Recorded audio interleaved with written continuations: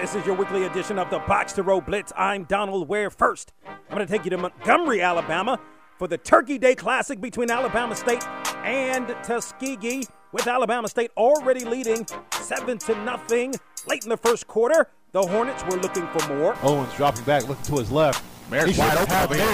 And he does. Touchdown for Alabama State to add to their lead. Ja'Cory Merritt from Joe Owens for 5 yards in for the pay dirt score. The extra point was good, and the Hornets led 14-0. Now we're going to move to early in the third quarter with Tuskegee trailing 20-2. Williams, play action, looking left. And wide open. Goodness gracious. And this should be a touchdown, barring a tackle. No. Tigers get 6 on broken coverage. Bryson Williams to Trevion O'Neal for 43 yards, and the Golden Tigers cut their deficit to 20-9. Now I'm going to take you to early in the fourth quarter.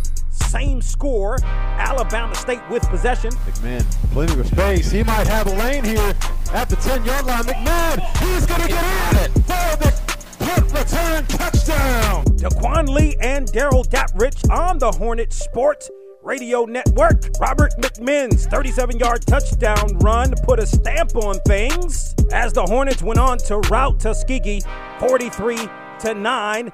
Now hear this. Eddie Robinson Jr.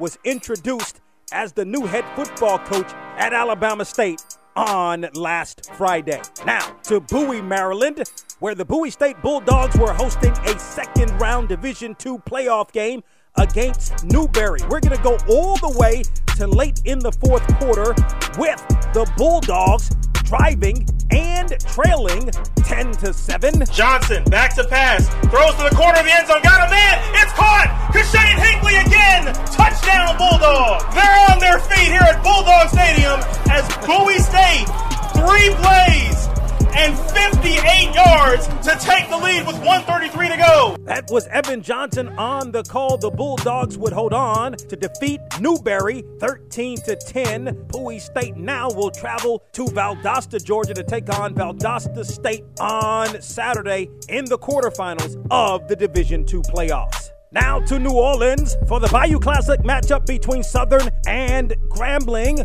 with the Grambling Tigers leading 10-7, Southern driving late in the first quarter. Here is the run on first down, and this is going to be in for 6 for Southern University, and on the run is going to be Devon Ben. The Jaguars led 10-7. Now, we're going to move all the way to the fourth quarter, where most of the fireworks happened in this ball game, and with 6.5 remaining, and the Jaguars having the 20-19 lead.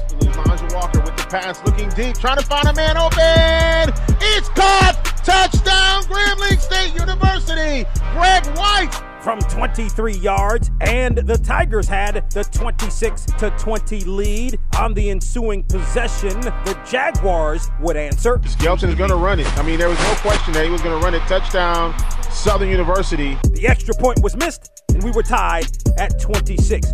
We're going to stay in the fourth quarter with the game tied at 26 apiece, and the Tigers putting together a nice drive. Garrett Urban on for a field goal. 25-yard kick to take the lead. The kick is up, and it is good! It's good! Garrett Urban! And they take the lead 29-26 with 2 seconds remaining in the game. That's my man Santoria Black on the Grambling Sports Radio Network. Grambling defeats Southern in the Bayou Classic 29-26. Got a big-time football game on Saturday in Jackson, Mississippi. It's the SWAC championship game as Jackson State's going to play Prairie View A&M.